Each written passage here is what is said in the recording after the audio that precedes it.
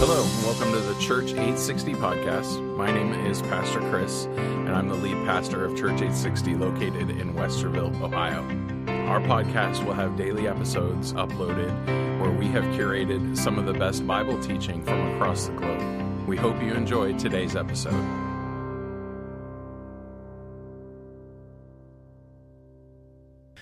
Gracious Heavenly Father, by your grace, by your mercy, we're here, and we're grateful, Lord, for the opportunity to gather, to serve, to worship you in song, and also to study your word, God, to see the power of resurrection, to see Christ, what you have done on our behalf, Lord. I pray right now you'd help me, help all of us to set our distractions aside, just to focus on your word and the power of your word. May it mold and shape our hearts, God. I'm so grateful for this church. I'm so grateful for these people, Lord. We've gathered here to honor and to glorify your name and to draw closer to you. We pray that through the power of your Spirit and the presence of your word, that we would come to know you more in this hour. We give you this time in Jesus' name. Amen. Amen. Just as a reminder, we kind of started mentioning this when we studied the book of John a few months ago, but John tells us why he writes the Gospel of John. There were already the other three Gospels around. John's Gospel came quite a bit later, and he writes it tells us toward the end of the book, chapter 20 or 21, I can't remember exactly, but it says that John is writing these accounts that we may believe. And so what he is doing is he's handpicking these miracles of Jesus, these statements of Jesus, all to make one point, and that's that the reader, you and I, would find a deeper knowledge of God, and through that, knowledge isn't the end point in Christianity.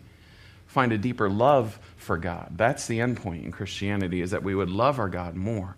And that's why John is writing, that we might believe.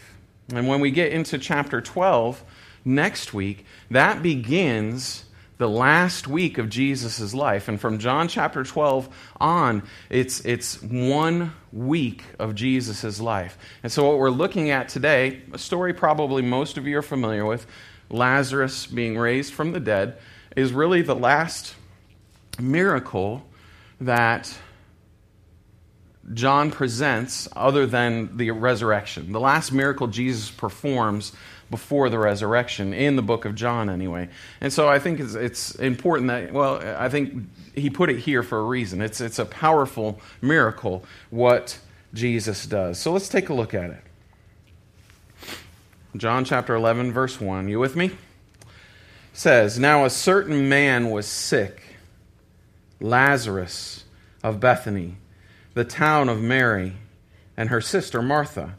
It was that Mary who anointed the Lord with fragrant oil and wiped his feet with her hair, whose brother, Lazarus, was sick."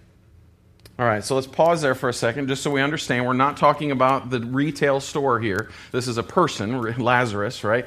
He's the brother, as explained here, of Mary and Martha. And if you've read through the gospel accounts, you're familiar with this family. This is a family that Jesus interacted with often, a family that Jesus loved very much, Mary, Martha, and Lazarus. They were a well-known family and a well-respected family, but Jesus had a special relationship with them. It tells us here, John tells us here, Mary is the one that wiped Jesus' feet after she anointed them with the fragrant oil.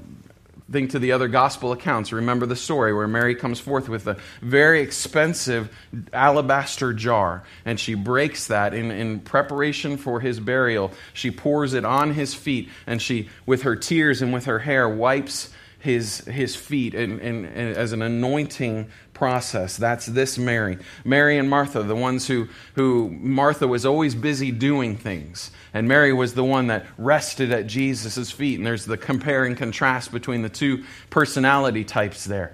And so that's this family. And of course, now Lazarus, their brother, as well. It says in verse 3, "Therefore the sisters sent to him, saying, 'Lord, behold, he whom you love is sick.'" Now, I love that. I love that they send to Jesus, hoping that he will do something, intercede on their behalf. And the way that they approach Jesus, they send somebody to him to let him know that Lazarus is sick. But he doesn't just say, Lazarus is sick. And it's the one, how does the person say, Lord, behold, he whom you love is sick. Certainly Lazarus loved Jesus, but Jesus also loves Lazarus. And that's the way that this person informs Jesus that he is sick. We come to Jesus because he loves us. We're allowed into the presence of a holy and mighty God because he loves us. He gets that love from the Father. For God so loved the world that he gave his only begotten Son, that whoever should believe in him shall not perish but have everlasting life. The Father loves, Jesus loves. And I like that as they approach Jesus, they remind him, of course Jesus already knew, but hey, this is the one you love. Will you intercede? Will you do something on his behalf? Verse 4 says, when Jesus heard that, he said, this sickness is not unto death, but for the glory of God, that the Son of God may be glorified through it. He receives word from the Lord, Jesus does. He understands what the plan is of this situation. And what has been planned is God is going to do a great work through this, a great work that the Son of God, for the glory of God, and that the Son of God may be glorified through it. This entire thing is for God's glory. And what I want us to hear just in this onset of this chapter is sometimes God will use sickness for his glory. That's exactly what is happening here. This sickness will not end into death, but for the glory of God. Sometimes we experience trials. Sometimes we experience hardship. Sometimes we experience sickness that God might receive more glory. Blessed be the name of the Lord, we just sang. In the mountaintop experience and the valley low experience. We read Psalm 23 a couple weeks ago. Yea, though I walk through the valley of the shadow of death, I will not fear, for thou art with me. Jesus is with us in every experience and will use all experiences for his glory. This will not end unto death. It says in verse 5, now Jesus loved Martha and her sister and Lazarus. So John now confirming what was said in verse 3. Jesus did love them. I like that John says John loved Martha and her sister, that being Mary, and Lazarus. We have to understand, I think you guys probably do, in the gospel accounts, as Jesus walks this earth, there are about 4 different Marys that he interacts with, okay, just so we can get them all straight. Obviously his mother, this Mary, the sister of Lazarus. We have Mary Magdalene, and then Mary, the wife of Cleopas, who is at the cross. And so those are the 4 different Marys that Jesus interacts with in the Gospels.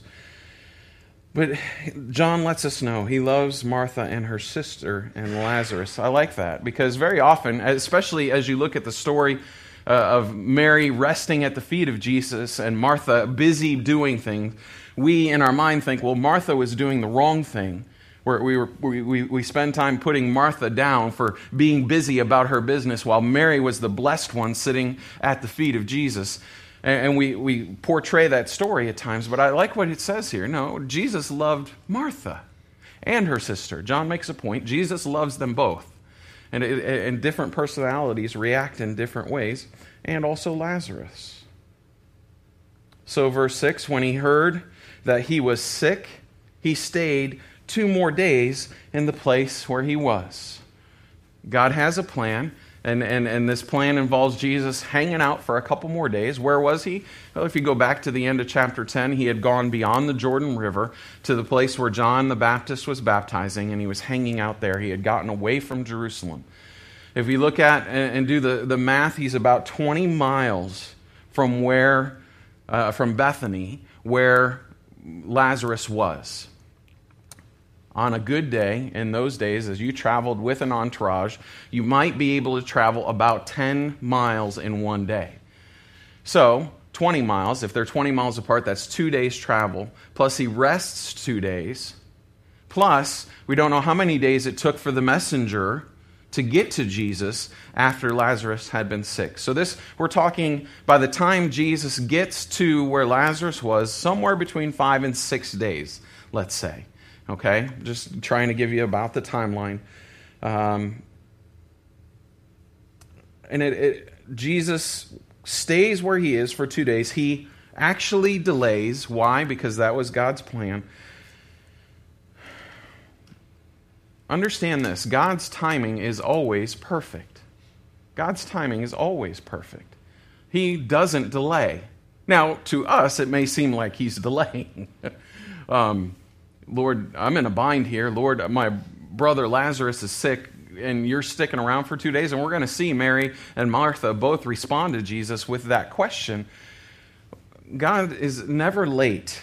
God's delay, we perceive it as a delay, but the intent and the purpose of that quote-unquote delay is always that God would receive a greater glory. God would receive a greater glory. Verse 7. Then, after he said to the disciples, let us go. Then after this, he said to the disciples, let us go to Judea again. The disciples said to him, Rabbi, lately the Jews sought to stone you, and you're going there again? Good question by the disciples. Hey, Jesus, do you remember when you left there? It was because they were holding stones ready to stone you, and now you want to go back? Wouldn't wisdom say we stay away from the people that want to kill us with stones? I mean, that's pretty obvious. And they're trying to remind the Son of God, remember Jesus? Rocks, bad thing, not good. Are you sure is that what you want to do? Yeah, Jesus says that's what we're going to do. He says in verse 9, Jesus answered, are there not 12 hours in the day? If anyone walks in the day, he does not stumble, because he sees the light of this world. But if one walks in the night, he stumbles, because the light is not in him. What he's saying is, hey, my time's not yet up. We've said this several times as we've looked at the Jewish leaders waiting to stone Jesus, and he walks away. His days are numbered perfectly, as are ours. We all have a set number of days. And he knows that until that day comes, he's safe. He's safe because his God the Father will protect him. And he's saying, you know what? My time's not up. There's still daylight. There's still work to be done. The saying is, make hay while the sun is shining, right? That's what he's about. He's like, I still have work to do, and this work that I'm about to do is that I might, and that the Father might receive greater glory. These things he said, and after that, he said to them, our friend Lazarus sleeps, but I go that I may wake him up. Then his disciples said, Lord, if he sleeps, he'll get well. You've read the story. You know what Jesus is talking about when he says he sleeps here. Lazarus has died. Lazarus has died. And they're like, well, if he's sleeping's good for when you're sick. I like to take naps when I'm sick. That's a good thing. You rest. My mom just went through a pretty brutal battle with flu or something, and my dad was saying that she slept 20 hours a day, and it's just, that's what your body needs to do. The disciples, remember, sheep are simple. The disciples are like, hey, he's sleeping. That's a good thing. He'll get better. And what Jesus is doing here is introducing a new concept to you and I, to his disciples, that for those that are in Christ, it's not the end. Death isn't the final nail. Death isn't the final thing. We look at it as sleeping. They're passing from this life to the next. We spent 2 weeks studying 1 Corinthians chapter 15, the resurrection and the importance of that doctrine on Wednesday nights. He's sleeping. That's what he said of the little girl when he raised her up as well. She's merely sleeping. And what did the people do? They laughed at him. This concept was new, and Jesus is introducing it. If he's sleeping, he'll get well. 13. However, Jesus spoke of his death, but they thought he was speaking about taking rest and sleep. They thought he was taking a nap. And so Jesus simplifies here. He says, "Then Jesus said to them plainly, 'Lazarus is dead.'" Oh, that's what you meant. "And I'm glad for your sakes that I was not there, that you may believe. Nevertheless, let us go up to him." The work that Jesus needed to do included Lazarus dying. I'm glad I'm not there. And I love that Jesus willingly explains. He explains it again and again. Jesus is forever long-suffering with simple sheep like me. and he's always willing to explain it. Then Thomas, who is called the twin, said to his fellow disciples, "Let us also go, that we may die with him." Now, sometimes I wish as we study the Word of God that you could hear the inflection in people's voices. Because I'm not sure if what Thomas is saying is bold.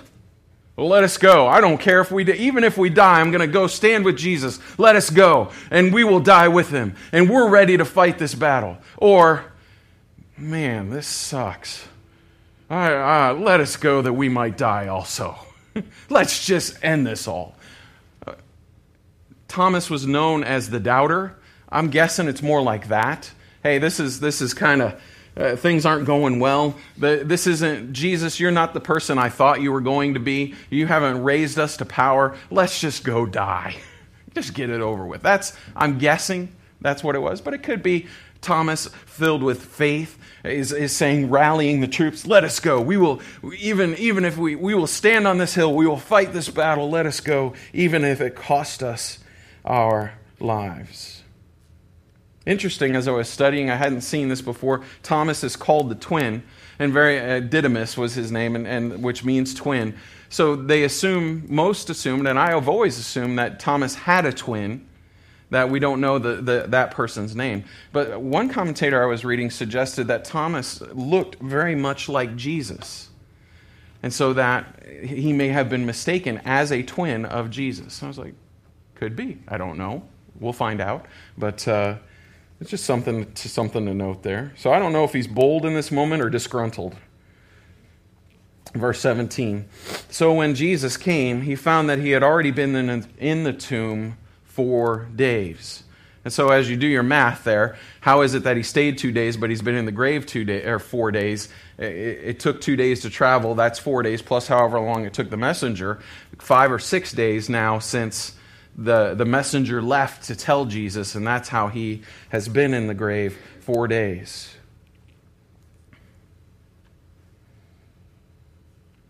Jesus, I think, intentionally stayed 2 days because there was a belief in those days that after somebody passed away, after somebody died, that their spirit stayed near the body for 3 days and then departed after the third day and went. As a false belief, but that was a common belief in those days, that the spirit stayed near the body. And so Jesus intentionally waits 4 days to prove to those people that believe that he has the power to resurrect. We know that's not true. 2 Corinthians chapter 5, verse 8 says, to be absent from the body is to be present with the Lord. And so when we leave this life, and we studied that again in 1 Corinthians 15, that we go from here to there. We sow this corruptible body, we reap the incorruptible body. It says, verse 18, now Bethany was near Jerusalem, about 2 miles away. And so Jesus is drawing nearer to Jerusalem, but he's not going to enter into Jerusalem until he comes in on the donkey. He's close, but he's not there. 19, and many of the Jews had joined the women around Martha and Mary to comfort them concerning their brothers. There's a large group now gathering around the two sisters to comfort them. That tells me that they were well respected in the community. That Mary and Martha, they were looked up to. And that's a great way for us Christians to act and to behave. Timothy would tell those in leadership that we are to be above reproach, both inside the church and outside the church, that we are to be respected in our community. As Christ followers, we should strive for that the people we work with and the people we live with and the people we hang out with, Christian or not Christian, would respect us. And so we have to be above reproach. Mary and Martha were that. We can see that because a large group had gathered to comfort them. Then Martha, as soon as she heard that Jesus was coming, went and met him, but Mary was sitting in the house. Now that would be, Martha was actually at this point breaking the tradition at the time. When they heard that Jesus was coming, perhaps saw that he was coming, Martha runs out to meet him. Mary chills and sits back. That would be the standard in those days. You would wait until a teacher would call you, and then you would come. But Martha is just so overcome with grief or so not concerned about the tradition at the moment that she runs out to meet him. Now Martha said to Jesus, "Lord, if you had been here, my brother would not have died." And you can see in her heart pain and sorrow, the loss of her brother. And again, I wonder what the tone was of this statement. What was the inflection that she was making? This could be a great statement of faith to say, had you been here, Jesus, I know my brother would not have died. You have that power. But it also could be a slight rebuke.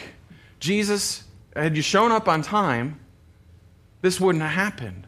And she could be upset with him in this moment. Hard to say for sure. I think the next verse kind of gives us a clue as to maybe what the inflection was of verse 21. She says, "But even now, I know that whatever you ask of God, God will give you." And so I think it's more, this is a statement of faith. Had you been here, I know this wouldn't have happened, because her next statement is, even now, God, you're able, Jesus. Whatever you ask of the Father, He's going to give you. You have that kind of relationship. She recognizes that. And I think it's a statement of faith. So Jesus said to her in verse 23, "Your brother will rise again." Martha said to him, "I know that he will rise again in the resurrection at the last day." I love that God coordinates our studies. He did this when Dave was here and I was, just the worship leader leading music. He and I would never communicate about what his sermon was going to be about. And I would just pick the songs, and very often the Spirit would do a work where the songs perfectly fit the message. And it's just, time and again, we'd look at each other after Sunday and go, "Well, he did it again. He did it again." And that's what we see here. As Martha now brings up the resurrection, we've been talking about the resurrection on Wednesday nights. Very important doctrine. Without the doctrine of the resurrection, we have no Christianity. Christianity is based on the fact that Jesus rose from the grave, and that we too, in Christ, will rise also. I know that He will rise again in the resurrection. Martha explaining her beliefs at the last day. In verse 25, Jesus said to her, I am the resurrection and the life. He who believes in me, though he may die, he shall live. He's saying to Martha, fix your eyes on me, Martha. Look at me. I am the resurrection. I'm the one that's going to do this. I'm the one that's going to overcome sin and death. In me is victory. In Christ there is the ability to say, where is your sting, death? Where is your victory, grave? It's in the power of the resurrection. The resurrection power is inside of Christ.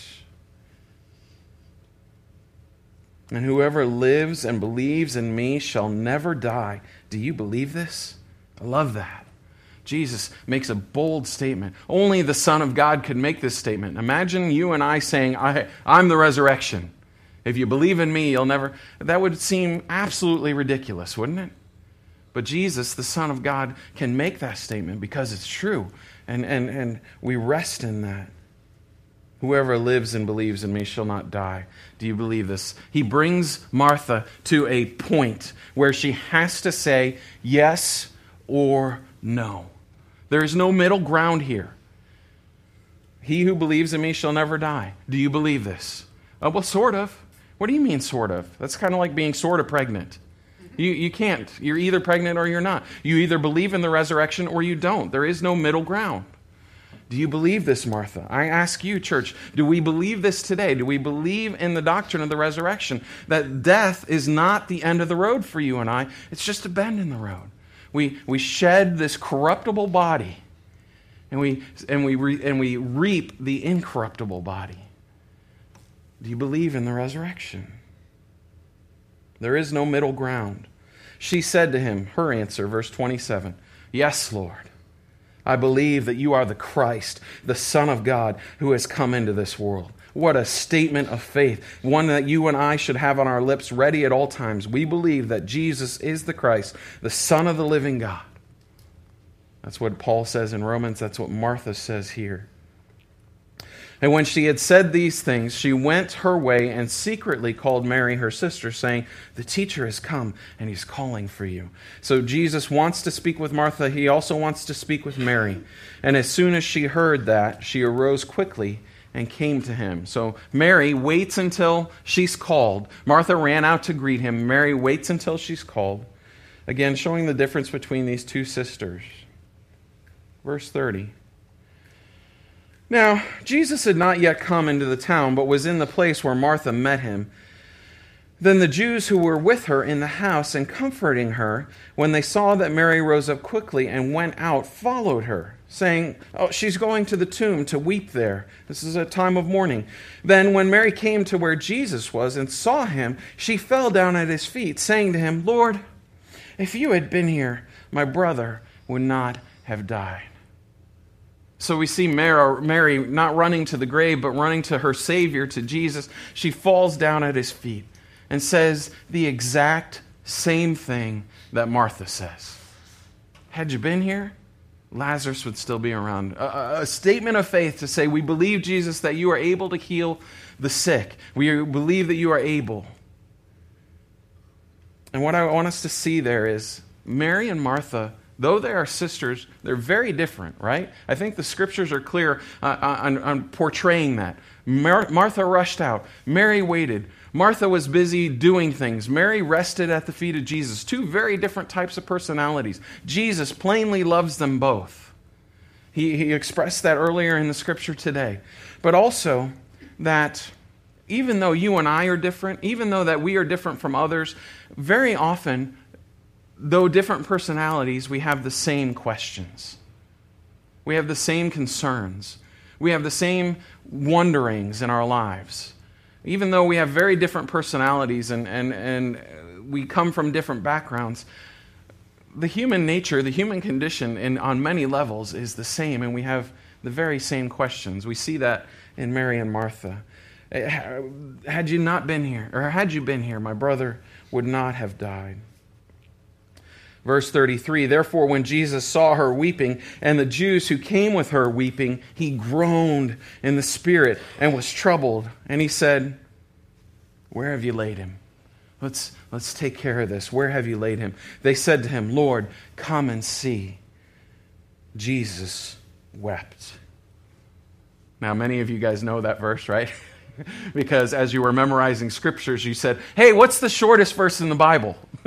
Because that's what you wanted to memorize, or that's what I wanted to memorize. Well, John 11:35, Jesus wept. I got it. The question is, why? Why did Jesus weep at this point? Was he saddened that Lazarus was dead? And he saw Mary crying. He saw the Jews with them crying. And he just joined in their sad song. And oh, Lazarus is dead. Oh, we're going to miss Lazarus. No. He knew what he was about to do. He knew what was going to happen. He knew what was going to take place, that God would receive this greater glory. So he's not upset about that. He's not saddened by that. More, I think, perhaps, as he's brought to the grave of this man, he's reminded again, I don't think that Jesus would ever forget this, but in the very forefront of the picture is this idea that there is an effect to sin. That when Adam took of the fruit, sin entered the world. And because sin entered the world, so too did death. And death is the effect of sin in our lives. And he looks at the grave of Lazarus and he sees perhaps the whole of humanity and the grief that sin has caused. And that causes him to weep. He knows that a day is coming, not far from now where he is, that he will pay for the sins of the world, that he is going to die on our behalf. So perhaps that's what causes Jesus to weep. They misunderstand, though. Verse 36, then the Jews said, see how he loved him. Yes, we know Jesus loved him, but that's not why necessarily he was weeping. He wasn't mourning. And then some of them said, could not this man who opened the eyes of the blind also have kept this man from dying? They think back to the miracles that Jesus has performed, healing a man of blindness, a man blind or born blind, something that had not been done in the history of the world. This had not happened. And Jesus performed that wonderful miracle. Couldn't he have healed this man that he would not have died? What's the answer to that question? Yes, Jesus could have healed him. Jesus didn't have to even go. He could heal him from a distance. We saw that with the centurion and his son or daughter, I can't remember now. But he didn't go. He tells the centurion, go, your faith has made him well. And he's able to heal. He doesn't have to be present to do so. He certainly could have. Why didn't he? Because that wouldn't have brought Jesus, that wouldn't have brought the Son of God, that wouldn't have brought the Father the greatest glory. Death needed to occur that God would receive an even greater glory. Then Jesus, again, groaning in himself, came to the tomb. It was a cave, and a stone lay against it, very similar to the tomb that he would be placed in. Jesus said, take away the stone. Martha, the sister of him who was dead, said to him, Lord, by this time there's a stench, for he's been dead 4 days. Now, I'm not huge on the King James translation, but right there, it's pretty darn cool. I love it. Lord, he stinketh. That's what it says in the King James. What's Martha doing here? I think she's backpedaling a little bit. If we look at it, she says, don't open that. Don't bother with that. Don't do anything. He's been in there 4 days. It's going to stink. Just let's leave it alone. Let's mourn and let's move on. Where's the faith that she had when she came to him? Even now, if you ask the Father will answer you. Remember, she said that just a short time ago. Where's that faith? Lord, no, don't open it. Don't bother. It's too late. The one who is able to heal is also able to raise from the dead. And very often, before we condemn Martha for backpedaling, I think you and I have been there as well. And often when the rubber meets the road, our faith diminishes. Our faith can fail. When it comes time to where Jesus is ready to perform the miracle, oh Lord, you know what? He stinks. Let's just go cry, and we'll move on. Jesus said to her, did I not say to you that if you would believe, you would see the glory of God? Hey, Martha, don't give up here. And that's Jesus' heart as he loves Martha, as he cares for her, as he is willing to explain to the disciples, hey, don't give up yet, Martha. Didn't I tell you, if you would believe that you would see the glory of God? Hold on here. This is going to turn out just fine. Then they took away the stone from the place where the dead man was laying. And Jesus lifted up his eyes and said, Father, I thank you that you have heard me. And I know that you always hear me. But because of the people who are standing by, I said this, that I may believe that you sent me. That's a great prayer of Jesus. And I don't know, for those of us that have been parents, you've probably prayed a prayer similar to that. It's called an instructional prayer. Right? Jesus prays to the Father. He says, hey, I know that, or what does he say? Thank you that you heard me, but I know that you always hear me. I said this so that the people here, standing here, know that you hear me. We do that with our kids as we're praying. I do that with my kids as I'm praying over them when we go to bed. Thank you that Reese knows how to be a good boy. Just help him to remember that. And help him to remember to clear the table. And help him, Lord. And I'm not, yes, I'm praying, but at the same time, I'm instructing Reese. That's what Jesus is doing here. Sorry, buddy. Had to pick one of the four, so you got picked on. But, we do that as parents. We instructionally pray. Yes, Lord, I know that you hear me, But I said it so that everybody around me would know that you hear me.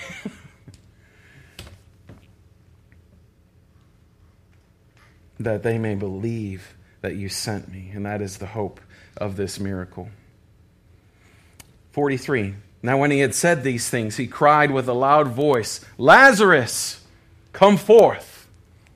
Can you imagine that moment? Oh, I'd love to see that. Just the power in his voice. And one of the commentators said it made a lot of sense that he had to say Lazarus, because if he had simply said come forth, every grave would have opened. And every body would have come forth. He says specifically, Lazarus, come forth. Jesus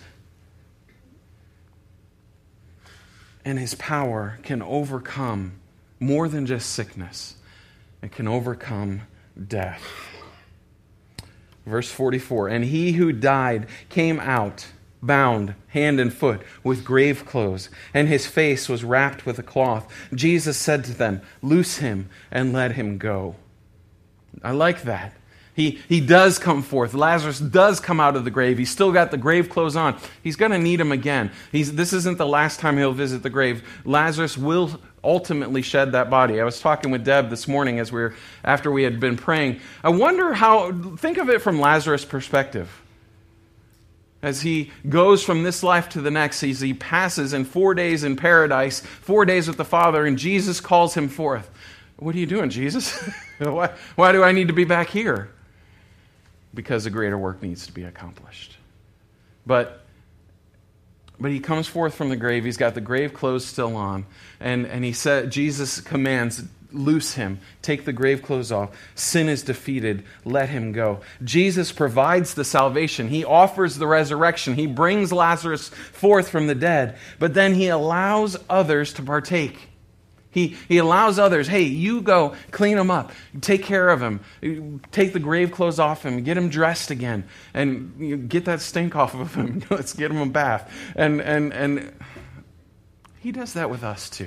And that's the joy of being part of a church. And that's the joy of serving as the bride of Christ. Jesus performs the resurrection. Anytime anybody gives their lives to the Lord, it's the work of the Lord to do that. But then he lets you and I come alongside those people and take off their grave clothes and clean them up and instruct them in the ways of the Lord, disciple them, grow them. God allows us to be a part of the resurrection process. Then many of the Jews who had come to Mary and had seen the things Jesus did believed in him. There it is. Why did Lazarus have to get sick? Why did Lazarus have to die? Because God was going to receive a greater glory. How does God receive a greater glory? More people come to him. More people lift up their voice in praise to him. And we see the effect. We see the result in that verse 46 or 45. Jesus, the Jews who had come to Mary believed in him. More glory. More glory. But some of them went away to the Pharisees and told the things Jesus did. Not all that were there believed.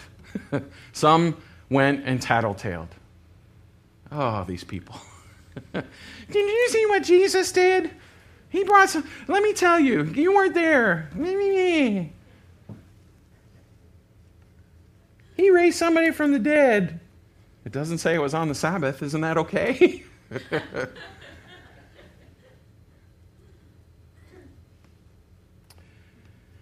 Then the chief priests and the Pharisees gathered a council and said, what shall we do? For this man works many signs. They're vexed at this point. What is going to happen? If we let him alone like this, everyone will believe in him, and the Romans will come and take away both our place and our nation.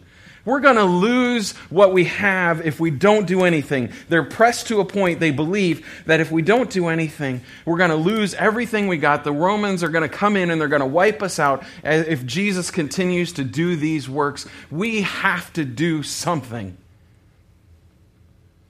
What's interesting is they do something. They crucify the Son of God. And the thing that they were afraid of, even though they did something, still happens. Jerusalem falls. 70 AD. The Romans do come in. The Romans do conquer. They wipe them out. They remove all power that they have. Exactly what they were trying to avoid does happen, even though they, quote unquote, take things into their own hands.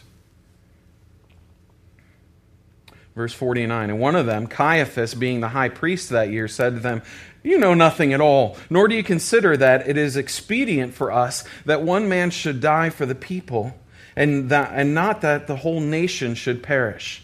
So they come and the tattletales come. This is what happened. They say, what are we going to do? We need to do something. If we don't do something, the Romans are going to come in and squash us. Caiaphas, being the high priest, steps up and he says this. You don't know anything at all, nor do you consider that it expedient for one man should die for the people and that the whole nation should perish. Caiaphas is just saying, all we got to do is kill him. If we just take care of one guy, if we just kill this guy off, then all we have to do, get rid of him, the nation will be fine. Now, that's not the case at all. That's what Caiaphas meant by saying that. But what we're going to find out is that's actually a prophecy. Caiaphas is being used of God to say one man needs to die for the people, that they might be saved, that the whole nation should not perish, and more than the whole nation, the whole world. God can use anybody to speak. Read the Old Testament. He used a donkey to get a hold of somebody, to get somebody's attention. He can even use Caiaphas, who is one of the worst high priests of the day, of the line. He was abusive, he was power corrupted, and even yet he speaks this. So what Caiaphas meant, let's get rid of Jesus, let's kill him off, and we'll be okay. What God meant when he used Caiaphas to say that, verse 51. Now this he did not say of his own authority, but being the high priest that year, he prophesied that Jesus would die for the nation. And not for that nation only, but also that he would gather together in one the children of God who were scattered abroad. One flock, one shepherd, right? Then from that day on, they plotted to put him to death. Therefore, Jesus no longer walked openly among the Jews, but went from there into the country near the wilderness to a city called Ephraim, and there remained with his disciples. And the Passover of the Jews was near, and many went from the country up to Jerusalem before the Passover to purify themselves. Then they sought Jesus and spoke among themselves as they stood in the temple. What do you think? That he will not come to the feast? Now both the chief priests and the Pharisees had given a command that if anyone knew where he was, he should report it, that they may seize him. And that ends our chapter for the day, but just look at it. They're plotting and they're planning. Jesus steps away. He heads to Ephraim for a time because, once again, it's not yet his time. He will ride in triumphantly on Palm Sunday. They will ride in on a donkey, just exactly the way that it had been prophesied in the book of Daniel. The timing is perfect. But the people are wondering. They estimated that 2.5 million people were flooding into the small town for the Passover. And they're all wondering, they're all curious, is Jesus going to show? Oh yeah. And it's going to go down. It's going to be huge. It's going to happen. He's going to show up. But we're going to start that starting next week. And then from chapter 12 to the end of the book, it's 1 week. John really slows things down. What do we need to see here? What do we need to take from here? Jesus has the power of resurrection. And like Jesus asked Martha, I ask you, do you believe that? He resurrects from death to life. He does that in our hearts at salvation.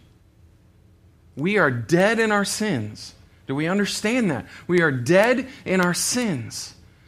Jesus, through his blood, washes our sin away and resurrects us, gives us salvation, gives us redemption, gives us justification, gives us glorification. Now there's a day coming when we will sow this perishable seed, and reap the imperishable. We will get rid of these corrupted bodies and we'll take on the incorruptible bodies. That day is coming, that moment of glorification, but it's already been paid for in the resurrection of Jesus. I hope that we've heard, I believe that many of us have, the call to come forth from death, to be resurrected into life. If not, He's calling today. Today's the day of salvation. Place your faith in Him. The stone has been rolled away. Death is swallowed up in victory. The victory of Christ. And we rest in Him. Amen? Let's stand, let's close in prayer.